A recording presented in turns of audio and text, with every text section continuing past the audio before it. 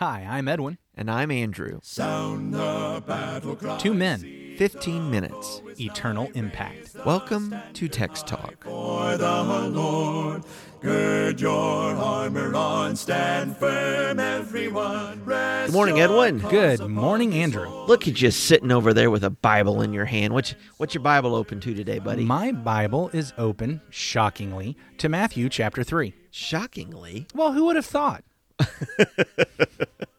English Standard Version, we're going to read the first 6 verses today as we continue to talk about John, who went forth baptizing. In those days, John the Baptist came preaching in the wilderness of Judea, "Repent, for the kingdom of heaven is at hand. For this is he who was spoken of by the prophet Isaiah when he said, the voice of one crying in the wilderness, prepare the way of the Lord, make his paths straight." Now, John wore a garment of camel's hair and a leather belt around his waist, and his food was locusts and wild honey. Then Jerusalem and all Judea and all the region about the Jordan were going out to him, and they were baptized by him in the river Jordan, confessing their sins. So in my Bible, Edwin, it says he's John the Baptist, and in verse 6, all these folks were coming out and were being baptized by him in the Jordan, confessing their sins. What's the deal with baptize and baptism? What are we talking about here? John, okay, so when we have in the text in Matthew 3, John the Baptist, it's very literally John the Baptist. Ioannes ha Baptistes. Mm-hmm. It's just an alliteration of that Greek word baptistes. And here it just basically means one who baptizes. That ending, the ist ending, the istes ending in Greek, but even in English, the ist ending usually highlights a person who is doing the thing. So doing an artist is one who makes art. Okay. A dramatist is someone who performs drama. A theist is someone who believes in God. An atheist is someone who does not. It's someone who performs the activity that is mentioned there. And so here, what we're saying about John is that he was a person who baptized. And in the Gospels, he is baptizing with a baptism of repentance for the remission of sins, but very specifically saying, now you need to be looking for someone else who is coming. That's right. This is not the end. This is not the end of the road. I'm telling you, I'm doing this for now, but something else and someone else is coming. Yeah. And of course we could get into Acts and see where there were people who were baptized in John's baptism that had to be baptized again, but in Jesus' name, because the baptisms are different. So we wouldn't want to be confused and attribute all of the theology and history of various Baptist denominations today and read all that back into this word. Oh, no. In Matthew chapter 3. No. There were that's one denomination on a list of numerous denominations that did not even come into existence until we get to the 1500s and beyond. Yeah. So there's none of those denominations are at all involved. None of those creed books and doctrines would at all be involved in this. It literally just means John, the one who baptizes. The one who was baptizing. Yeah, and so you could translate it John the Baptizer. But you can just as easily translate it John the Baptist. It's Baptist. It's just a transliteration is all it is. Yeah.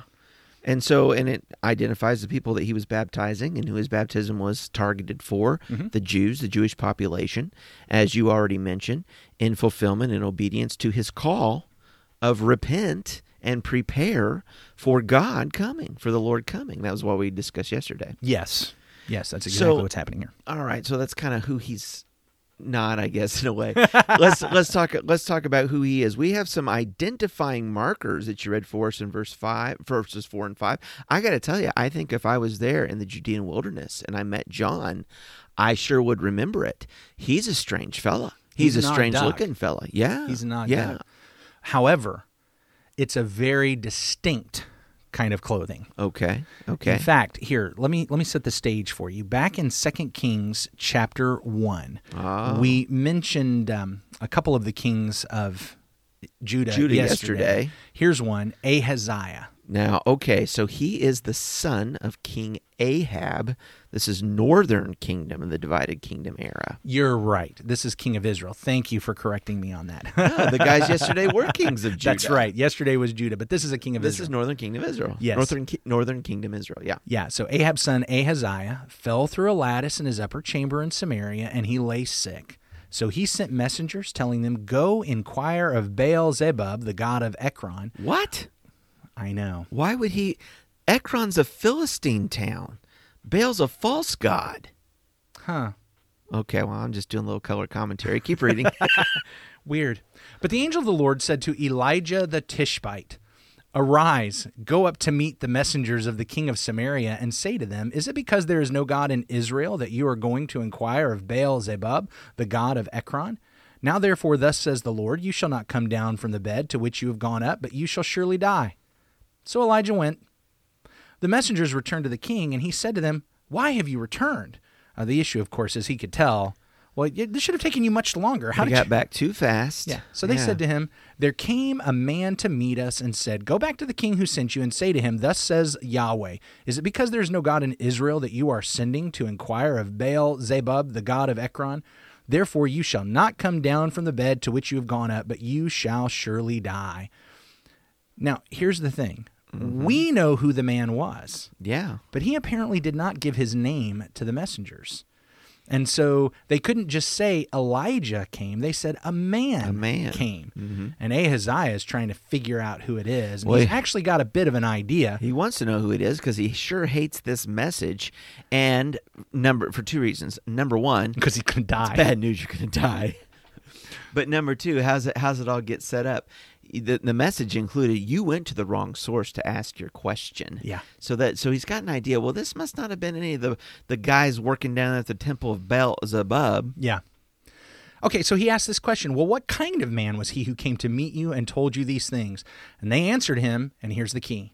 He wore a garment of hair with a belt of leather about his waist. That's all they told him. That, they didn't, there's no names, there's no, well, we know he came from this town. There's none of that. All he did was tell him the clothes that the man was wearing. And Ahaziah says, I know who that is. Yeah. It's a very distinctive garb. It's a look. He said, that's Elijah the Tishbite. I want us to think through that, because he was able to tell just by what the man was wearing which man it was. And now we find John, and what is John wearing? Sounds a lot like that. He's clothed in camel's hair. He has a leather belt around his waist. It's the exact same getup. And so Ahaziah was able to tell just by the clothes that the one man was wearing that that's Elijah. Now that we're told the clothes that this man is wearing, what do you think we're supposed to realize about this guy? Well, he sounds like Elijah. This is Elijah. Now, I don't mean by that it's a resurrected Elijah. Or reincarnated. Or a reincarnated Yeah, it's not Elijah. that. What this is the person who is walking in the footsteps of Elijah. And that's super important because we actually have a prophecy about that. Yeah, it turns us back to another prophetic element, another prophetic fulfillment. So when we looked at the message of John the Baptist, all right, Isaiah 40, fulfillment. But this association with Elijah takes us to that final prophet of the Old Testament canon, Malachi. And the closing words of Malachi, let's see, where is it? Is it in chapter 4? Mm-hmm, sure enough. That's what I thought. Chapter 4, beginning of verse 5. Verse 4. Oh, okay, verse 5. Behold, I will send you Elijah the prophet before the coming of the great and dreadful day of the Lord. And he will turn the hearts of the fathers to the children, and the hearts of the children to their fathers, lest I come and strike the earth with a curse. The Old Testament canon ends with this promise of sending Elijah, and sending Elijah with this message about changing the hearts of the people to prepare for the coming of the Lord. And it's not just to prepare for the coming of the Lord in the sense of all this glory is going to be here. It's preparing for the coming of the Lord, because if they don't prepare for the coming of the Lord, what's going to happen? Yeah, it's judgment. Judgment and utter destruction. And I think that this decree, this curse, is similar to when they were going into the promised land under Joshua and things were devoted to destruction. He says, I will do the same thing to you that I did to the Philistines and all of the Canaanites, all those various ites that were in the land when I gave it to you. I will devote you to destruction just as I did them if this repentance does not take place. We're seeing that being fulfilled. Here's what I think is so outstanding about this, is that we have a lot of passages here in Matthew, and we've seen it for the first 3 chapters, where Matthew will just say, this was to fulfill this passage. Right. This was to fulfill this, this prophet who said this. Here's this really neat little, let me just drop this thing in and see if you're paying attention. I'm not going to tell you this is to fulfill this passage. I'm actually going to make you work at this one. I'm going to make you say, wait a minute. That sounds familiar. I know that guy. That guy is Elijah. Wait a minute. Wasn't there a promise about an Elijah? What was that promise? And the promise is, look, the children need to turn to the fathers to the children. And that's an idiomatic expression of repentance, of change, of being concerned about the legacy of God's people, of raising up children who are going to serve the Lord, and children honoring the parents so that they will serve the Lord. That's what all of that refers to there. And he's saying if that doesn't happen, there's going to be destruction and judgment. Here's the thing for me. I have often noticed that issue about repentance, children of the fathers, father children, because his message was repent. The kingdom of heaven is at hand. I've actually very commonly missed that last bit, that if you don't, it's going to be judgment. We're actually right here at the beginning of Matthew set up wondering what's going to happen next. Elijah has come. He is giving the warning. He is calling them to repentance. Will they do it and everything be okay, or will they not and they get judged? Well, and as we move through the chapter in the next couple of discussions, we're going to see that John himself talks about it pretty explicitly, this idea of dividing and of judgment for those that reject his message and reject the coming of the Lord, reject Jesus. I don't want to act like we don't know how this ends up.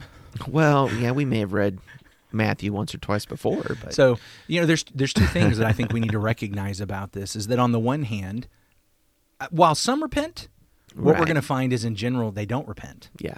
And what that causes is the crucifixion of Jesus. Yeah. And in one sense, what is happening there is the judgment of God promised here in Malachi is actually poured out on Jesus. Right. As the representative of Israel, as the representative of the spiritual Israel, as the representative of all those who did repent, he dies. He takes that judgment for them. Yes. In that sense. And so when we are in Jesus Christ, that judgment that's promised here is actually poured out on him instead of on us. Right. But for those who did not repent, we have this second aspect, and that's AD 70. Yeah.